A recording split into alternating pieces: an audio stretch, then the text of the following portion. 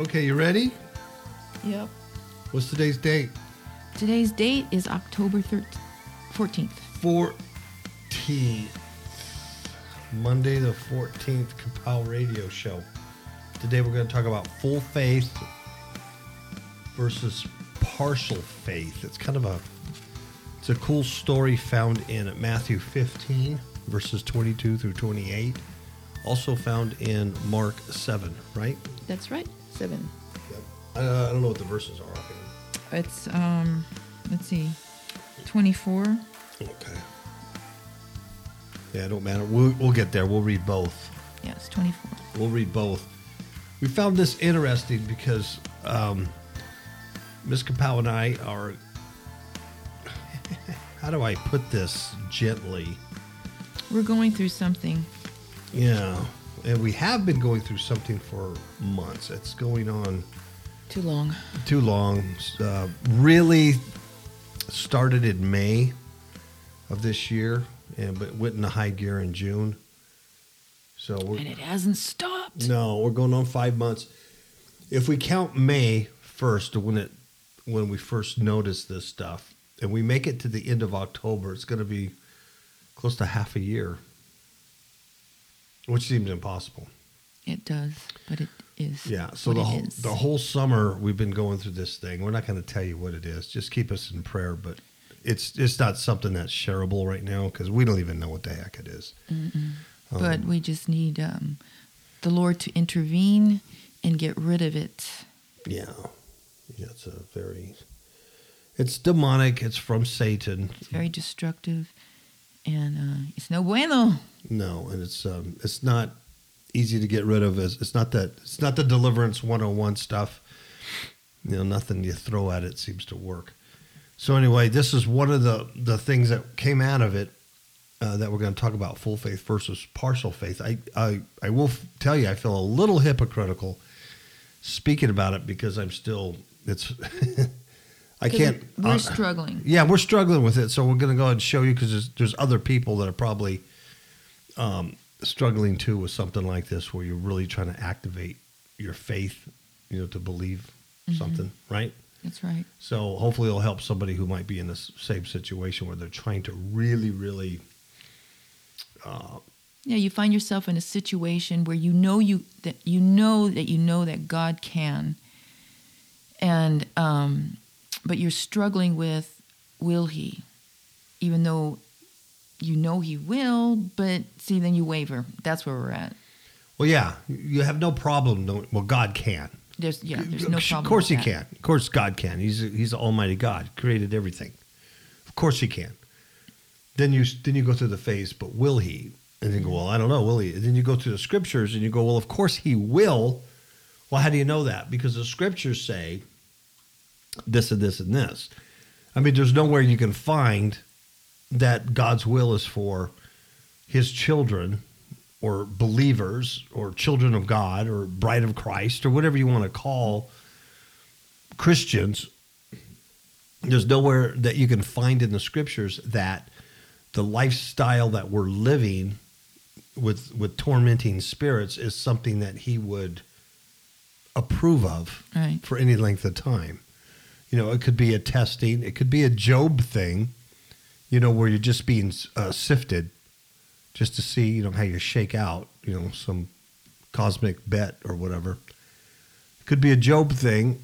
It could be, I don't know, it could be specific things. What I'm saying is that, you look at it, you go, oh, it's a witchcraft or it's cursed objects and all that stuff. We've been dealing with this for going on 6 months, really. So believe me, we have done everything that could be possibly done in regards to things like that. So, And it really is the testing of our faith.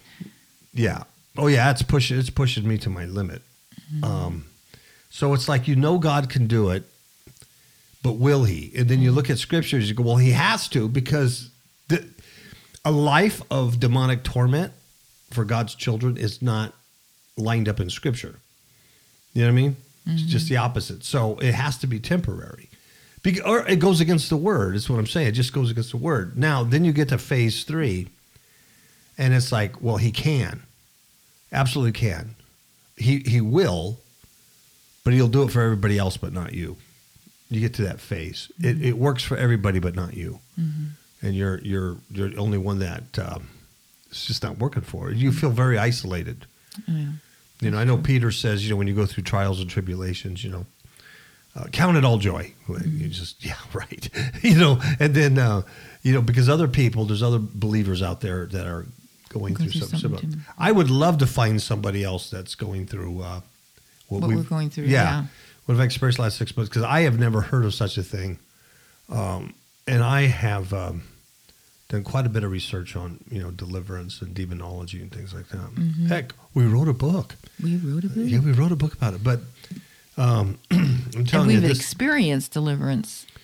Yeah. And this is really, really a different thing. Beast. Yeah, it's a totally different beast. It's really, really different. Anyway. So hopefully somebody else out there is going through some kind of struggle, though it may be different, but some kind of struggle where they believe, I know God can do this. I know I can be delivered. I know he can meet my finances, meet my needs, save my kids, save my mom, you know, whatever. Heal me. Heal me. Will he heal me? And I know he does it for other people. Will he do it for me? Right. You know, will he do it for me? So this is what that is. All right. So we're going to talk about Matthew 15, 22, 28. And here's a story that popped up, you know, to me, you know, when we're looking for answers and things. And what I noticed on this story was there's a difference between full faith and partial faith. And this is the Canaanitish woman, the Canaanite woman who's begging Jesus to deliver her daughter who's sorely demon-possessed. And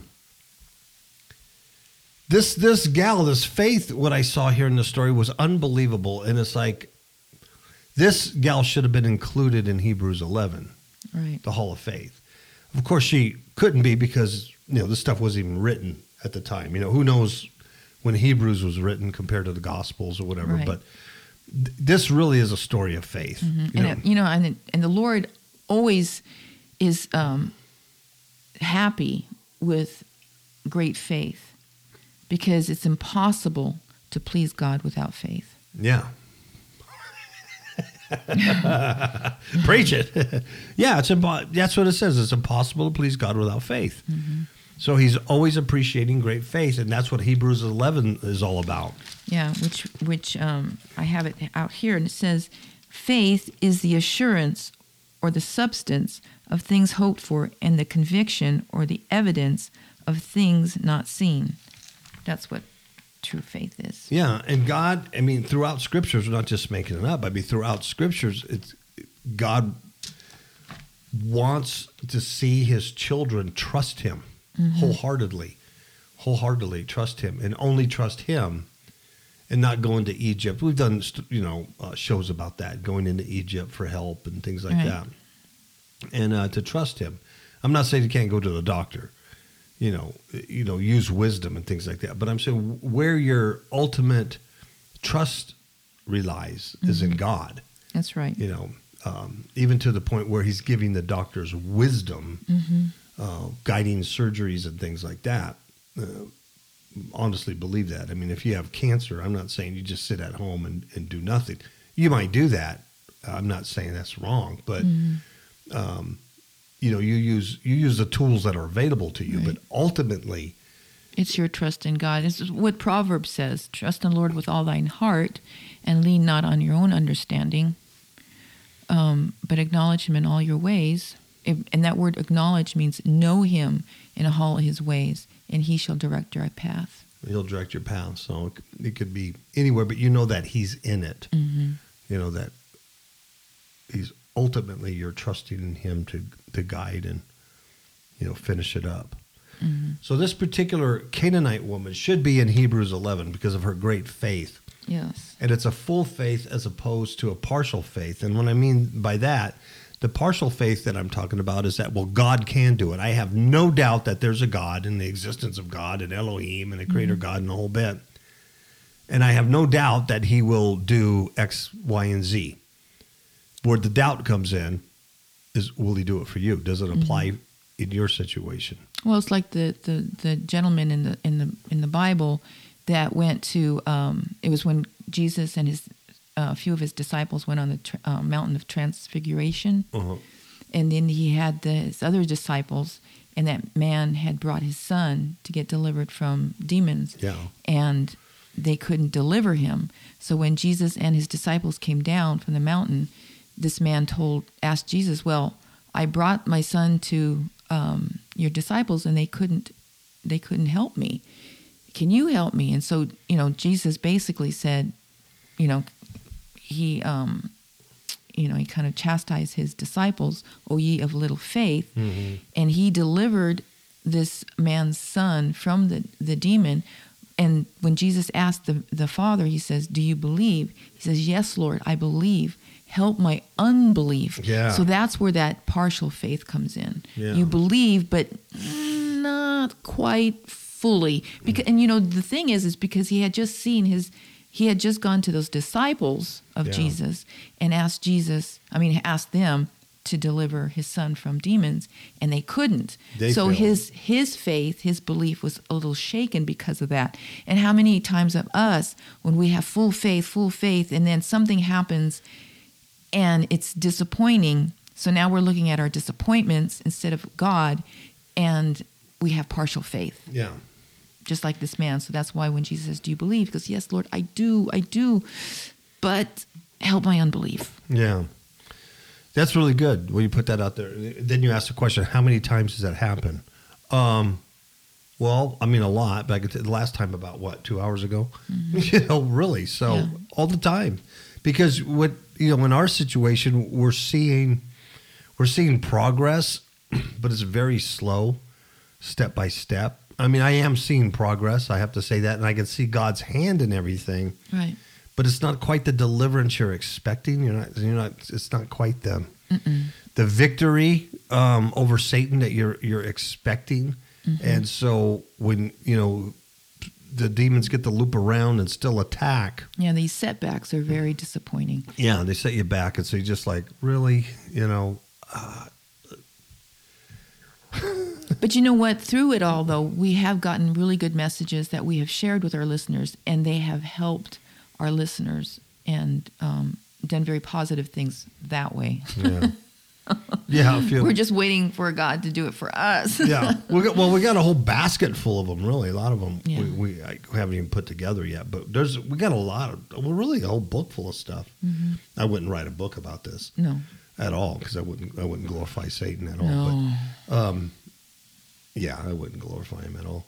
But there's a lot of there's a lot of positive that comes on it. But this is what the partial faith is. Yeah. So now we're talking about the full faith of this woman. Yeah, this woman. So that is a good story, though. I believe, Lord, help my unbelief. And then he had Jesus right there. Lucky guy, right? And I know everybody says, "Well, you have Jesus too. You have the Holy Spirit." I know. But it'd just be nice to have a physical Jesus. Really. Yeah. You can ask him, "Why?" Please. And his disciples will go, "Get them away from us. They keep yelling at us, following us around." Okay. Why don't you read that scripture? You want to do it in Matthew? I can do it in Matthew or Mark, but let's do Matthew since we talked about that one. Yeah, we'll do both. Okay. Well, Matthew 15, we'll start in verse 21. And it says, "And Jesus went away from there and withdrew into the district of Tyre and Sidon. And behold, a Canaanite woman came out from that region and began to cry out, saying, 'Have mercy on me, O Lord, Son of David. My daughter is cruelly demon-possessed.' But he did not answer her a word. And his disciples came to him and kept asking him, saying, 'Send her away, for she is shouting out after us.' But he answered and said, 'I was sent only to the lost sheep of the house of Israel.' But she came and began to bow down before him, saying, 'Lord, help me.' And he answered and said, 'It is not good to take the children's bread and throw it to the dogs.' And she said, 'Yes, Lord, but even the dogs feed on the crumbs which fall from their master's table.' Then Jesus answered and said to her, 'O woman, your faith is great. Be it done for you as you wish.' And her daughter was healed at once." Now, let's go to Mark 7 and start at verse 24. And it says here, and from there he rose and went away to the region of Tyre. And when he had entered a house, he wanted no one to know of it, yet he could not escape notice. But after hearing of him, a woman whose little daughter had an unclean spirit immediately came and fell at his feet. Now the woman was a Gentile, or in other words, a Greek, of the Syrophoenician race, and she kept asking him to cast the demon out of her daughter. And he was saying to her, "Let the children be satisfied first, for it is not good to take the children's bread and throw it to the dogs." But she answered and said to him, "Yes, Lord, but even the dogs under the table feed on the children's crumbs." And he said to her, "Because of this answer, go your way, the demon has gone out of your daughter." And going back to her home, she found the child lying on the bed, and the demon having departed. And so from there, he went out of the region of Tyre and came through Sidon to the Sea of Galilee within the region of Decapolis.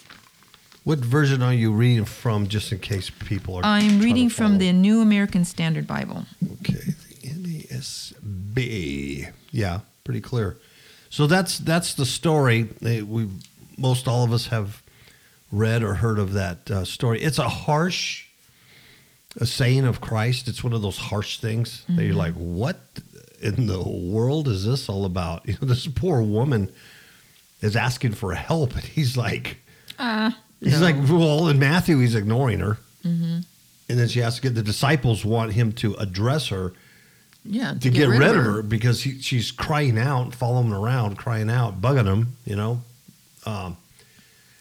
So he ignores her at first, and then he tells her, you know, it's not good to give what's meant for Israel to the dogs. You know, and of course, the dogs are an idiom. Mm-hmm. You know, in first century Judaism, dogs are Gentiles. Right. Someone who is a non-Jew, who's not Israel. Yeah. It raceth, man. It's raceth. Mm-hmm. And so he says, it's not. But can you imagine that today? You know, it's like you come, Brother Kapow, can you pray for me? My gallbladder's swollen or whatever. Yeah. And I said, no, because you're a Baptist. yeah, you're a Baptist. Just kidding. Or, you know, well, I'm sorry, it's not good to give prayer or healing to non-Mexicans. Mm-hmm. I'm sent as the Mexican Messiah. Right. You know, so I only do Mexicans. So, you know, it'd be like this bizarre. And we don't have anything against Baptists. I just use that word for or Mexicans. Yeah. Or non-Mexicans. No. Unless you're a Phoenician. Mm-hmm. If you're a Syro-Phoenician. But we just use that for an example.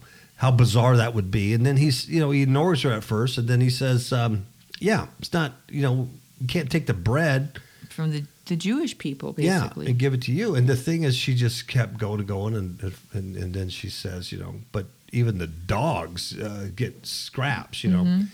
So incredible. It's one of those really, really harsh sayings, I think. Now, you read some of these commentaries, and they always, you know, kind of skirt around it. Well, what he meant was he knew what he was going to do. He was going to help her, but he wanted to show, you know, whatever. And it's all speculation. You have to read into the text to get that out. So who knows? Who knows what that was all about? But it's there, and it is what it is, and there is a lesson to be learned from it, and this is one of those lessons. Mm-hmm. It's very much like there's several of the stories in the Bible. The one with the judge, with the old lady, he says, I'm not, you know, because she's continually pesting me, I'm just going to go ahead and give her what she wants. And then the one where the friend was already in bed with his kids, and then his friend, you know, kept knocking on the door, hey, I need some food, blah, blah, blah. He goes, hey, I'm already in bed with my kids, but because it wasn't their friendship that caused the man inside the house to give his friend bread, it was his persistence, you know, and even in other parts of the Bible, it says, you have not because you ask not. But then Jesus also says, ask and you shall receive. You know, we knock and the door will be open. Seek and you shall find. Ask and it shall be given to you. So there's that consistent barging the house of God, the heavens, Yeah. to get what you want. Taking the kingdom of heaven by violence. Mm-hmm. Really? Yeah, Boy, isn't that the truth? That's some big, thick doors there, too. I'm telling you. Yeah, so that's you have this story here, and it really is kind of a weird story that pops out of the Gospels, and you're like, huh?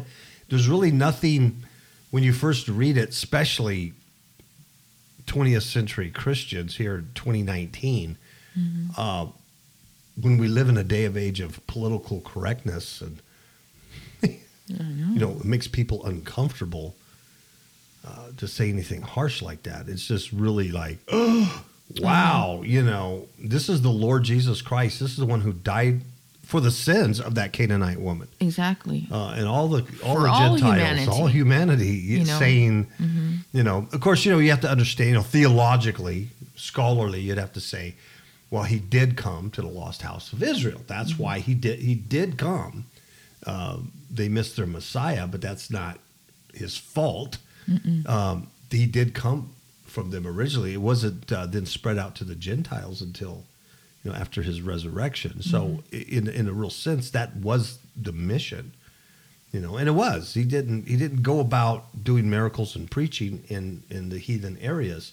He just happened to be in this area really to get away from the crowds, from the Jewish crowds that were crowding him. That's why he was there, but he wasn't there to do miracles.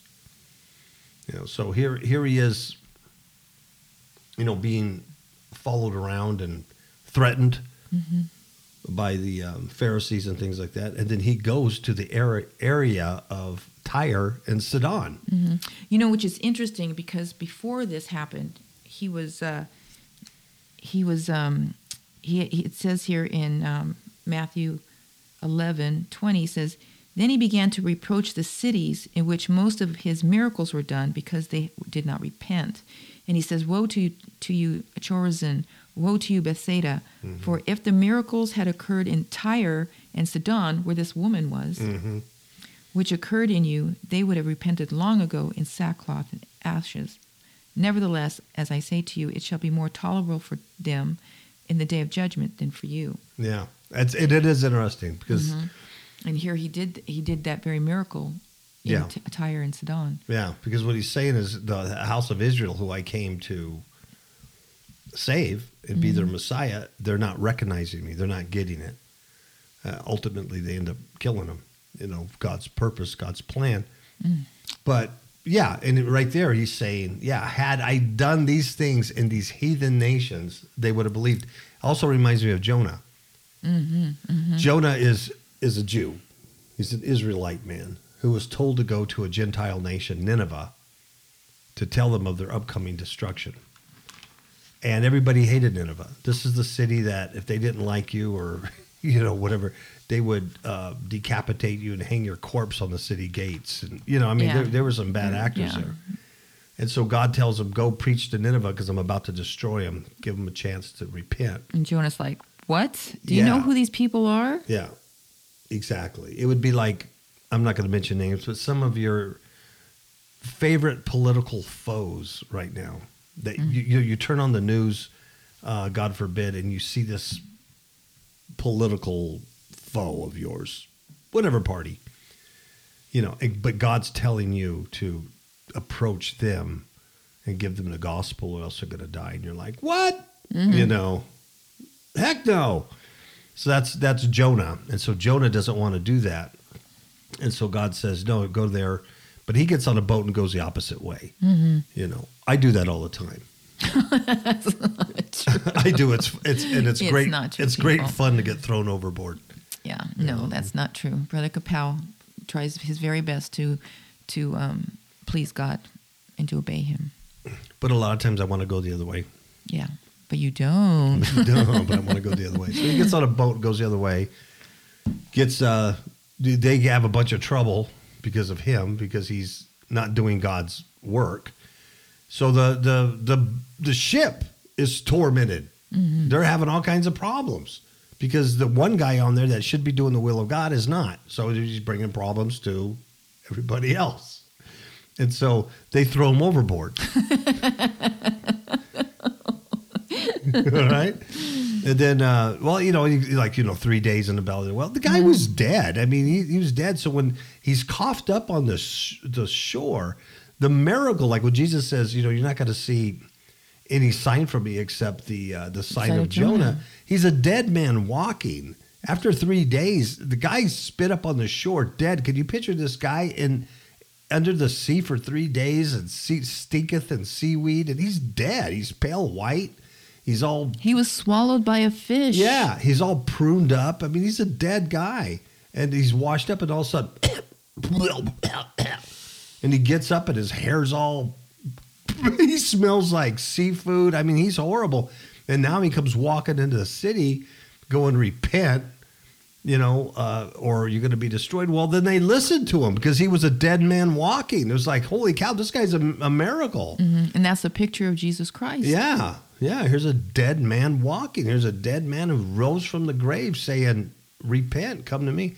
And, like Jonah, beautiful, because they do repent. This awful Gentile nation repents. But then Jonah's mad about it. And he sits under a tree, and there was a plant that covered his bald head. And then the worm ate the plant. So now he's mad again. He's just like me, Where's my plant? He gets mad. So, poor Jonah. I got a little Jonah in me. I do. I do. I got a lot of Jonah in me. And I'm a dead man walking too. Let's see. So, that's a Gentile thing. So let's get into this. So full faith, here's what we see from the Canaanite, a woman. Number one, she's a Gentile. Yep. Jesus is in Gentile territory, not to do miracles, but to hide out from these people. Because he goes into a house, and then they discover that he's there. People discover that he's there, and he's like, he's probably, he has to recharge or whatever, get away from the Pharisees or something. But he's in an area he normally wouldn't be, doing miracles. So he's in this Gentile area. And what this story is going to show is that a person could believe that God can do it, period. Right. It's like. No problem. Yeah, no problem. It's like, you're beyond the stage of, is there a God? Is there really a creator God? I don't know. You're beyond that stage, or all roads lead to some universal energy, the Tao and Buddhism. You're way beyond that. You're rooted in the Yahweh. There's only one God. That's right. You'll never deny the existence of that one God. He's the everlasting God, the Almighty, the El Shaddai. There's just no question. Your faith can never be shaken in it. You know that. You've been through stuff. That. So you can believe that God can do it. Like I firmly believe God can do anything, because he's a creator God. That's right. There's nothing he can. There's nothing. He's all powerful. You know? There's nothing too big for God. He's God. I totally believe that. I have no problem with that. I have really good faith there. But a person could believe that while simultaneously believing that God can't or won't do it for them. And there's your partial faith. You believe all faith in God. Oh, he'll do it. He'll do it. I just don't think he's going to do it for me. Right? Mm-hmm. And sometimes that happens. We've heard stories about people praying for their sick loved ones or a sick person. And, God could heal them. God could heal them. God could heal them. And then they die. So God couldn't, or he wouldn't, or didn't, or whatever. And those are things that really shake the faith. Especially when you really believe something. We knew a pastor, associate pastor, that went through something like that. Really rocked his world. We also know another pastor when his wife died. He was one of those guys that would yell down the hall, when someone was in a coma, in the name of Jesus, rise up, and then would get out of a coma. Yep. He had the gift of faith. Yeah, gift of faith. And then when his own wife was dying of cancer, up to the last minute, he just knew God was going to heal her. God was going to heal her, and she died. So that's a whole different realm. You're swimming in there, right? So you can believe that God can do it, period, while at the same time believing that God can't or won't do it for you. Now, here's the problem. When you go down that road, there's a little lie. And then that prevents that healing or that deliverance you need. Because once that little lie sets in, God could do it, but he's probably not going to do it for me for whatever reason. I'm too bad of a sinner, right? Now, we're talking a Christian here. You're talking, this only works if you're a Christian. You've repented of your sins. Your sins are covered past, present, future. You're aligned with the cross, right? Mm-hmm. You're walking in the Spirit. You're walking in the Spirit. You're not walking after the flesh. You're not doing the things of the flesh. You're walking after the Spirit. You're a human walking after the Spirit, doing the best you can. And but you're going through something right now that you know God can turn it around. But in your case, he won't. He hasn't. Yeah, he hasn't. It's not that he can't. You know he can. But he just hasn't. And you don't know why. So you're in that period of transition. You know, last week I played, Stephen Fortnick. I got in trouble for playing him because a couple of people wrote me. Several people wrote me and said, we don't like him. But I would, if you haven't heard it, you just turned that off because you didn't like him. The message was really, really good. Mm-hmm. And it was about what God does in the transition. Mm-hmm. You know, when you're going from point A to point B, the faith comes in the transition, right? If God tells you, hey, I'm going to take you over here to Canaan land, you're like, okay, I got faith. That's great. God's going to lead the way. I got angels. I got, right? And then when you already made it to Canaan land, you're like, praise God, we made it. God's here. He was tough, but we're here, right? But what about the 40 years in the wilderness? Right. Let's talk about that. That's where faith is built in the transition. That's what his message was about. That's right. So I'd encourage you, if you didn't like the person that gave the message, I just listen to the message. The message is good. Okay, so anyway, so what happens then, there's this little lie that comes in, and that little lie that says God won't do it for me because he hasn't done it for me. There has to be a reason.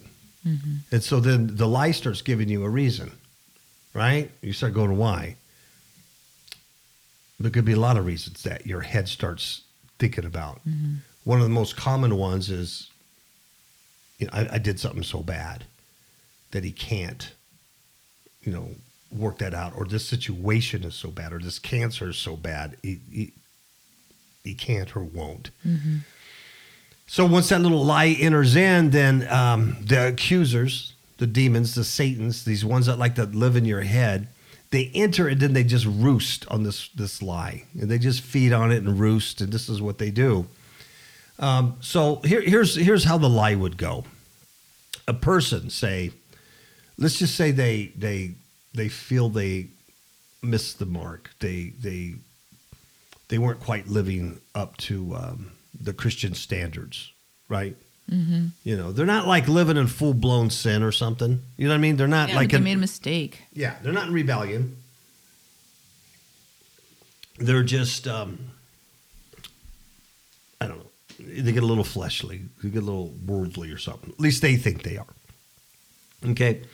So then this person says, see, that's what I'm talking about. I'm not talking about someone who's in rebellion or who's... apostate or reprobate. Those are other lessons. This ain't that. This is a person who still loves the Lord, serving the Lord, has the Spirit of Christ, has the Holy Spirit. Mm-hmm. But they feel remorse for something they did. Maybe it's their anger. Maybe it's the way they treated their mother, or the way they treat their kids, or, whatever, something they've been dealing with. So then the Satans... I use that as a plural because they're the accusers, right? Mm-hmm. The Satans, the accusers, then tell this person the lie, and the lie says that the sin or their action or their behavior, belief is so offensive to God, and that it in fact rejects God. It's so rejecting of God that they can't be forgiven. Even though God forgives everybody else, it's just I can't. Basically, you can't forgive yourself. It's hard to forgive yourself because you think you just did something really bad. So the lie says that God or the Spirit has left the person. See what I'm saying? That's what the lie says. The God's spirit or God has abandoned me because of what I did. Because of what I did. If you're a non-Christian, or you're really in a backslidden condition, like I was in 2006, backslidden condition, because I was saved at age 15, for real. Backslidden condition. And then you come to terms where you get kicked in the face and you come to Christ, you usually don't struggle with this kind of thing because you know you were in deep rebellion. You know you need a savior. You know there's nothing, about you that is redeemable, right? You know that. Or if you're a sinner and you've reached rock bottom and you come to Jesus, right? But I'm talking about a Christian. Someone's already Christian, and then they let that lie get in there. It's just not working for me. God, I just don't think God could quite, I must have done something wrong. And the lie came in not through the head, but through another avenue that makes it difficult or makes it different. Yeah. Well, what you're talking about is demonic lie. It comes from the Satan's itself. It's not their own Christian head going, I don't think God could forgive me. Because if you do that, and then you can listen to the show going, oh, the Kapows just explained that that's not true. Right.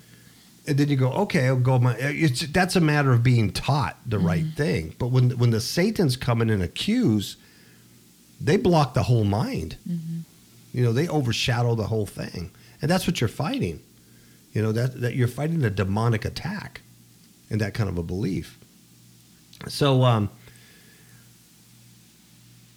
the spirit, the lie tells this person God or the spirit's left them. The lie is an attack. The lie itself is an attack on God and in His Word, because everything in the Word is opposite of what you would be feeling at this moment. It's an attack on the redemption of Jesus Christ, because all sin, as we know, stops at the cross. That's right. It all stops at the cross. Your original sin that you've done, you were born into sin, but at the time you received salvation, your sin stopped at the cross. And then His blood covers you. It covers you when you stumble and you have to get up. What's the scripture? You stumble 7 times and you get up 8. Okay? His blood covers you. You're not in rebellion. You're not in rejection of God. You're not in anger. You're not reprobate or apostate. You haven't left the truth. You stumbled. You missed the mark. You like sinned. Everybody does. Like everybody. You're human. We're in these flesh suits all the time. Yep. And that's why the blood of Jesus covers us from the beginning through transition till the very end. Yes. The cross, your sins are stopped at the cross. Period. There's nothing to add to that. Nope.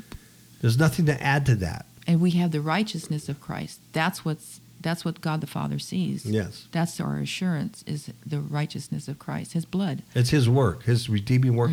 So when the lie says that it can't work for you, you can see where it attacks the redeeming blood of Christ. It actually attacks the cross, not just the person. It's a bigger picture here.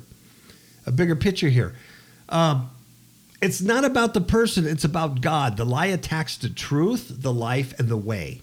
That's what it does. When a person believes that lie, then it sets themselves up for future and further demonic torment. Other lies come in and just spin it all around and get all crazy. And it's hard to get relief because the faith is partial. It's not full, it's partial. The person in this case would believe that God, in fact, can forgive sins. And did, their original sin, when they came to the cross, right? But not these later sins, or not this particular time. Does that kind of make sense? Or whatever the problem is, or not this particular disease, or He could do this miracle, but He's not doing this miracle for me. The person does believe God can cast out demons. and deal with that. But in this case, he's not doing it. So, yeah. And that raises doubt. It raises doubt because it's like, why are they still here? Because it's pretty bad. Yeah. So the faith is partial. Good reason to be partial because you haven't seen you're going through that transition. You haven't seen that end yet. So anyway, so just say a person takes that and they say, well, I've committed sins. They can't be forgiven. So then the demons come and they torment, the Satans are accusing and stuff like that. And it's constantly a loop. It's a reinforcing lie that there's unforgivable sin and there's issues there and God can, but he won't for me. Could, woulda, shoulda, but it doesn't apply to me type of thing. And this person, it's hard when the Satans come and overshadow a mind because they can't see God's deliverance or God's spirit still in their lives. And it's understandable because these things are overshadowing everything that you would believe in. Mm-hmm. They're circumventing everything that would build your faith. That's right. They're destroying faith. That's right. So it's not like this person is just stupid or just, thinking the wrong way. It's really a demonic attack. That's what I'm talking about. And this attacks your faith. Yes. And even for our listeners, you might be going through a health crisis or a financial crisis or whatever, and you've been praying and praying and praying, and you just don't see any relief in sight, and so it just keeps. Yeah, because they keep looping. Mm-hmm. They keep looping until that demonic lie is dismantled. But only God can dismantle it. Exactly. Because it's been our experience that if you just try to dismantle something like that intellectually or logically or just scholarly through the Bible, it doesn't work because you go, well, I understand that stuff. Mm-hmm. Only God can dismantle that lying spirit that is twisting the faith. That's right. But in the process, by faith you believe that it's that transition period that's actually building the faith that's being attacked. Mm-hmm. Does that make sense? Yeah. Strengthening it. Mm-hmm. It really is the enemy coming around like a roaring lion looking for someone to devour. Yeah. Because I do believe at the end of it, when God delivers, God comes through, like you'll see Jesus in this story with the Canaanite woman, that your faith is really increased. Mm-hmm. It's really, really going to be that way, but it's in that transition period that you just don't see it. Right. It's really, really difficult. So anyway, the lie has to be dismantled, but God has to do that. The complete faith comes in the truth of God, right? Mm-hmm. Not partial faith. If you could do it yourself, you would be like that man with the demoniac son. You wouldn't say, I believe, Lord, help my unbelief. You would just say, of course I believe, and it would be done. But there's always that little bit there that needs to be worked on. So, and what happens is just a big vicious cycle. They prevent you from really hearing God, and they just blah, blah, blah, they make you ineffective for his kingdom as well. Yeah, exactly. Recently, spiritual attacks on innocent people have increased considerably. This is partly due to society's transformation into a satanic cult. Most people are clueless or hopeless in combating this spiritual mayhem. We wish to offer 2 good books to overcome these attacks. First, Demons in My Marriage Bed, a true story of spiritual warfare, offers one of the most effective training systems in combating spiritual darkness in order to gain personal freedom. Second, Eyes to See Unseen Enemies teaches how to see the hidden dangers which are all around us, even in places we would least expect them. Both books can be purchased on Amazon.com as a paperback or ebook. It is our desire that you will take advantage of these opportunities to increase your effectiveness in spiritual warfare and learn how to fight back instead of being a victim. We'll see you on the battlefield. So, here we have in this lesson here, you have a woman from Canaan, or a Canaanite woman, a Syro A non-Jew. Phoenician, a non-Jew. It doesn't mean she wasn't a believer. She could have went to the temple as a Gentile in the court of the Gentiles. We don't know that. It doesn't say that. But somehow, by her act, though, she did hear messages of Jesus healing people. Yes. And She that's knew why who he was. And that's why she sought him. Yeah, she heard that he was in the area. So I do, personally, I don't believe she was some heathen pagan out there serving Baal and then ran to Jesus. Because she even addressed the Lord in Matthew as Lord, Son of David. Yeah. So she knew who he was. Yeah. So more than likely, and this is just me speculating, more than likely she was a God-fearer and probably went to the temple in the court of the Gentiles. Right. Things like that. It was a God-fearer, just like Cornelius and the Roman soldiers Sure. Yes. that asked for healing for his kid too. So Yeah. I believe that. So she... And you would think those people would have the most faith because they know that the salvation is from the Jews. It's for the Jews. Yeah. And here I am, not a Jew, and here I am I'm going to ask this person, the Son of David, Yeah. for a miracle. That's... Would he even do that for me? Yeah. That's the whole thing. Is he gonna, You know. He'll do it for them. He'll do it for everybody else or the Jews, but is he going to do it for But me? now, hindsight, we know that God so loved the world, Jew and non-Jew, Yeah. that he gave his only begotten Son, that whosoever shall believe in him shall not perish but have eternal life. Yeah, exactly. But at this time, he hadn't risen yet. We didn't know. They didn't know any of this stuff. So That's this right. was makes her faith so incredible. Exactly. So here she is, a heathen, a Canaanite. So she comes out. This is from Matthew. She begins to cry out, have mercy on me, Lord. Like you said, Son of David. She knew who he was. And then she states her plea. My daughter is cruelly demon possessed. And then, so can you imagine that? You're not a Jew. Say you're a God-fearer. Go my theory here that she was a God-fearer, court of the Gentiles or whatever. She knows he's the son of David. She knows about him, and she's followed, and she gives her petition, Lord, have mercy on me. My daughter has demons. And what's And only you interesting can help. in the book of Mark, it says, and she kept asking him to cast the demon out of her daughter. She kept at it. She kept asking him. Wow. And then here in Matthew it says, but he did not answer her a word. So could you imagine that? Here you are, there's Jesus right there, physically there, and you go, here's my petition, and he ignores you? He doesn't even answer you? So right there, not only does the guy you're asking for help, the only one that you know that can help, and you're not sure he can help you. You know what he's done for the Jews because you've heard about the blind being eyes opened. You've heard about the dead being raised, the lame So you know he walking. can, Yes, but will he for you? because you're a Gentile and you're the court of Gentiles, and he didn't. He's for the Jews. He's for Israel. And so he ignores you. And not only that, but the people around him that serve him, that are his disciples, that he discipled, Tell you. have the same attitude. They say, send her away. She keeps shouting at us. So finally, like you said in Mark, Ms. Capel, she keeps bugging him. She keeps saying, my daughter, she keeps petitioning, right? I mean, this is crazy faith.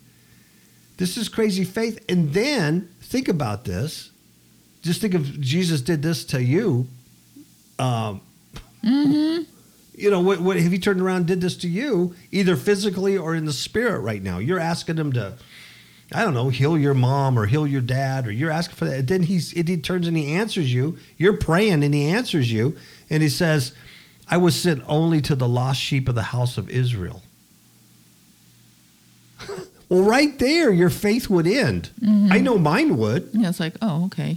Yeah, I would say I tried. I tried to beseech the Son of God. He was here. He walked by. I tried praying, an hour ago. But he said, I'm. Don't you know I've come here for Benny Hinn? I'm here to do Benny Hinn healing concerts. I'm not here for you, Pablo. I don't got time for Mesquite. I'm doing bigger things, man. I'm with Netanyahu and Trump, man. I don't have time for you.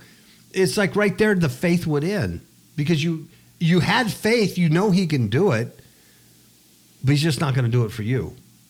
And right there would be, I don't even know if the word would be discouragement. It would just be proof positive that he's just not going to do it for you. He could do it, right? You know, it's just not going to do it for you. It'd be like, I know Trump could probably lower my taxes, but if I wrote him a letter asking him, he's not going to do it for me. Yeah, he won't even write you back. He wasn't going to write me back. He might tweet me, but he's not going to write me back. You know what I'm saying? So you can imagine what this lady was feeling at this time. So basically, the faith here, this incredible faith, is to not stop asking, to keep asking, to keep asking. yeah, you just, whether Just you keep see it or believing. not, you just keep. Be persistent. Yeah, you got to be a little, tarted in the head, man, and you just got to keep your petition up, and that's hard when everything around you is saying no, and that it's not working, or you're not, like in our case, we're seeing progress, but very slow, very step by step, and it's so slow that when you don't have the progress, it's like devastating. You know what I mean? But you just keep, because there's nowhere else to go, folks. There's nowhere else to go. I mean, you're not going to go to NASA for the answer. You're not going to go to the medical doctors for the answer. You're not going to go to psychiatrists for an answer. There's no one that's going to fix it but God. He's the only one that can actually fix it. But he won't. Or he hasn't. Oh, he hasn't. He hasn't. Why is that? We don't know. You don't know. The lady here didn't know. She was just being ignored until he says, I was sent to the lost sheep of the house of Israel. Now, she understood what he said. But she kept asking. Yeah. And then here in Matthew it says, she came and began to bow before him. Now she comes and puts herself in a position of worship. So instead of going, well, number one, she could have got mad and said, really? I can go serve Baal then, or whatever, or just like, or she could have just respectfully said, I understand that. I'm a Gentile. I get it. I'm not a chosen one of Israel. But she goes and she puts herself in a position of worship. This is an incredible story of a woman that had just such incredible faith. It should have been in Hebrews 11, but of course, at the time this happened in the writings and stuff, it wouldn't have been put it there. But this is as incredible as Abraham's faith. Oh, I believe that. Or any prophet's faith. This is absolutely unbelievable, this story here, because she actually has the Son of God telling her, it's not for you. It's not like she's surmising it, like I'm asking God to heal my mom. No, he actually said it. He actually says, yeah, it's not for you. And his disciples said, go away, you're bugging us. Don't bug the Messiah. Don't bug Rabbi. The don't one bug thing a she teacher. did, she just kept at it. And then she bowed down and prostrated herself, basically in a very humble and meek position. Yeah. Begging. Yeah, she begged. Yeah. The next thing she says, after she put herself in a worship position, she says, Lord, help me. And then he answered her, not the first time he says, look I didn't come for you Gentiles. I came from the house of Israel. Then she keeps bugging. Well, it's not like then he turned around and said, you know what? Okay, let me listen to your plea and see what I can do. No, he does it again, not once, but twice.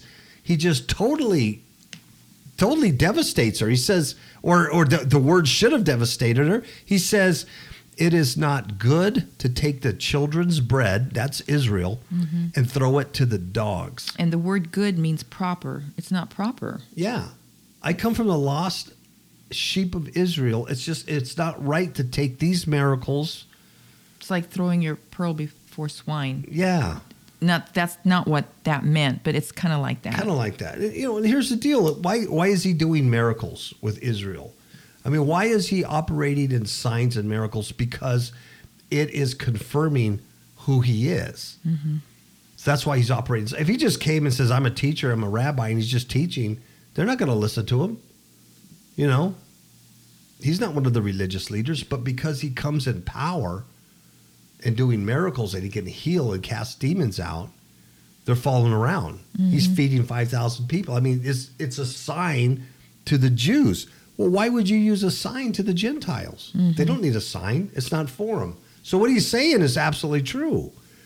But for her, that had to be absolutely devastating. Sure. I can't imagine praying to Jesus right now for something.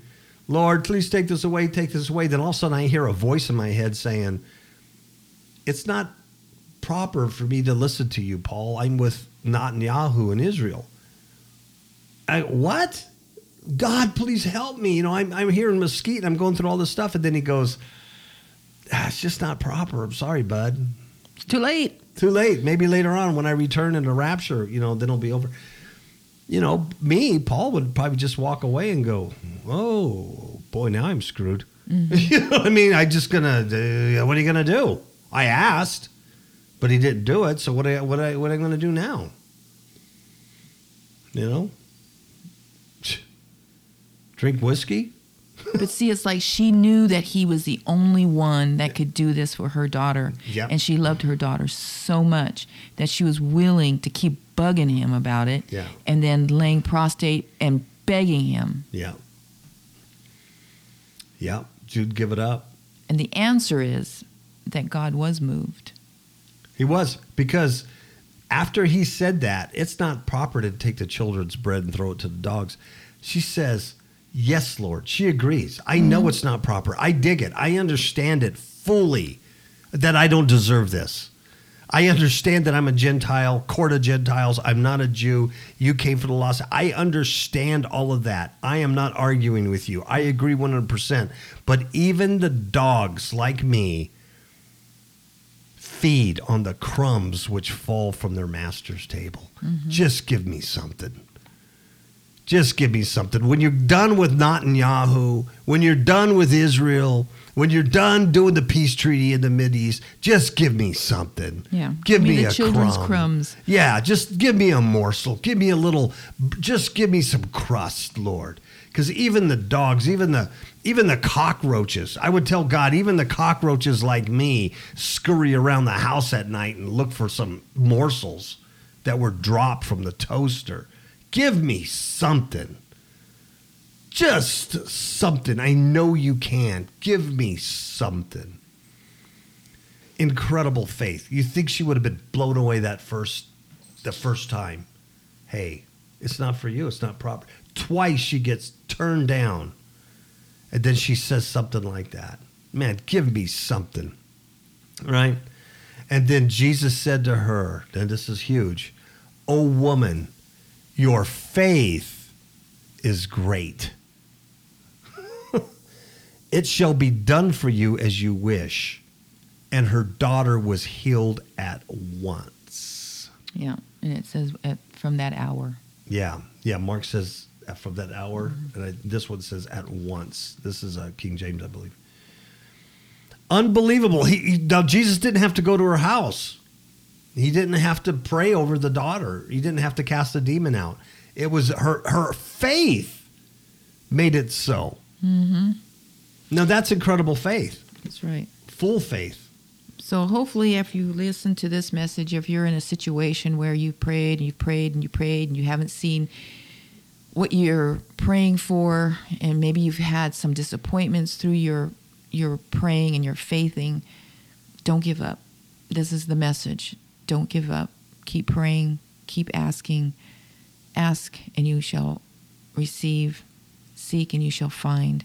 Knock and the door shall be opened. Well, and that's true because, Abby, like in this story here, she could have easily had partial faith. Mm-hmm. Who wouldn't have partial faith? I know you could do it, but you just told me you're not going to do it for me. And then you told me twice. I asked you again, you told me twice, so I'm going to take my partial faith and go away. Had she done that, and she had every right to, had she done that, her daughter would have never been healed. That demon would have kept possessing her daughter. Mm-hmm. Had she done that. But because she acted in that full faith, not only can you do it, but I know you could do it for me, even if it's just a crumb. Mm-hmm. Give me something. Just give me something. Don't walk away. You know? Give me something. It's amazing. The thing is, the partial faith would have prevented the miracle, not because Christ couldn't do it, but rather because he would not do it for her. See, her special circumstances of being a Gentile override the total power of God. You see what I'm saying? God's power is there, but the special circumstances that we have overrides that power. Now, he can't do it. He can do it for everybody else. He has in the past, but he can't do it for us because we have a special circumstance, right? You're either Gentile or you're too sick or you're too much of a sinner or you're too stupid, whatever it is, right? Yeah, you're just not good enough, you know. But it didn't. Instead, she argues her point that although she did not fit the criteria for her mercy at all, that his mercy could still be applied anyway to her. So her faith was incompleted. Unbelievable. It's an unbelievable story of faith. I think the best faith story in the scriptures. Definitely. You know, and now check this out. This is what's amazing. All this was done before the atoning work of cross. Right. This was still under the law. The Canaanite woman has faith while still under the law of Moses. Wow, that's incredible. That is incredible. We need that kind of complete faith in Yahweh, period. I mean, this was before the cross. Yeah. The complete faith to me is a persistent faith. Yeah, I like that. You know what I mean? Because it's not like, oh, I have great faith and I know that God's going to do it. Even with Abraham, when God gave him that promise of a son and that he would be the father of nations and, you know, the son would be the seed. Yeah.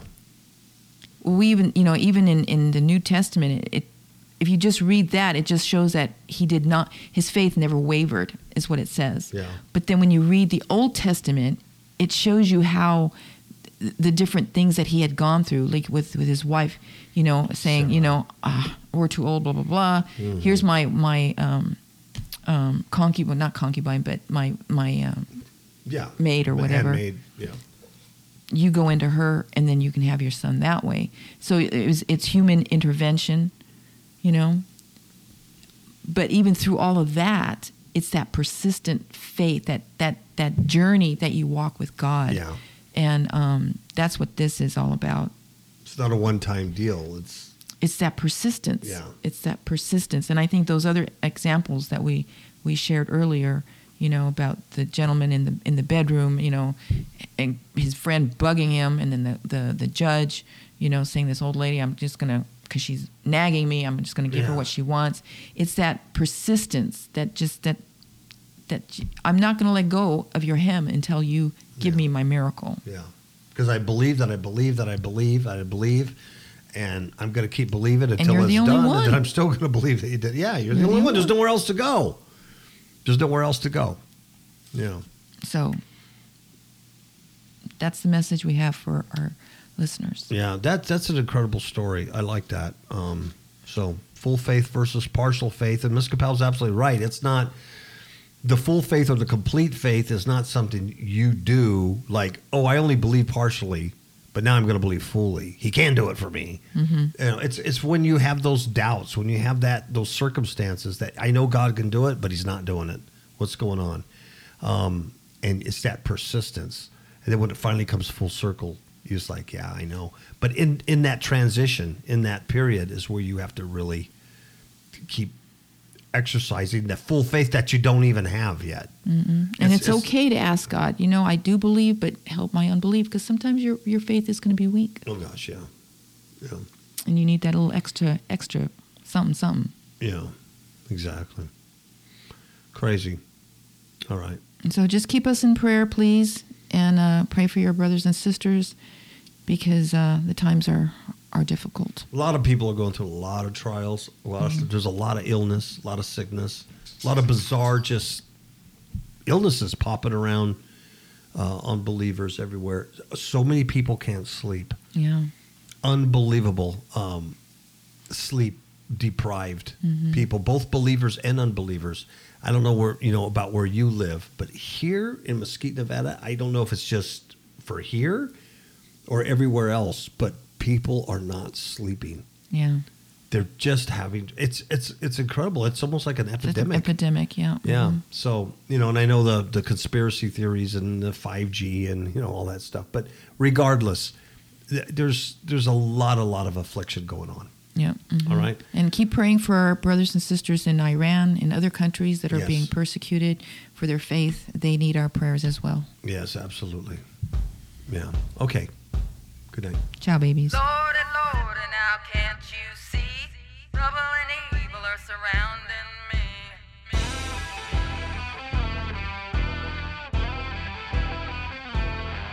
Good God in heaven, there's violence and blood, fear and hatred with famine of love.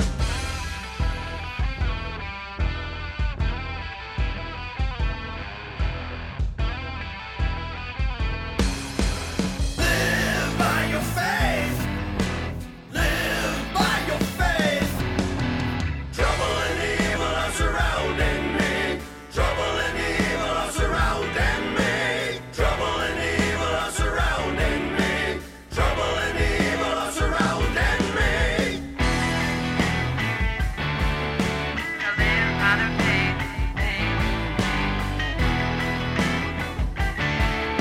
Now live by their faith. Live by your faith. Live by your faith. Child, child, now don't you fear. The Lord of heaven is drawing you near.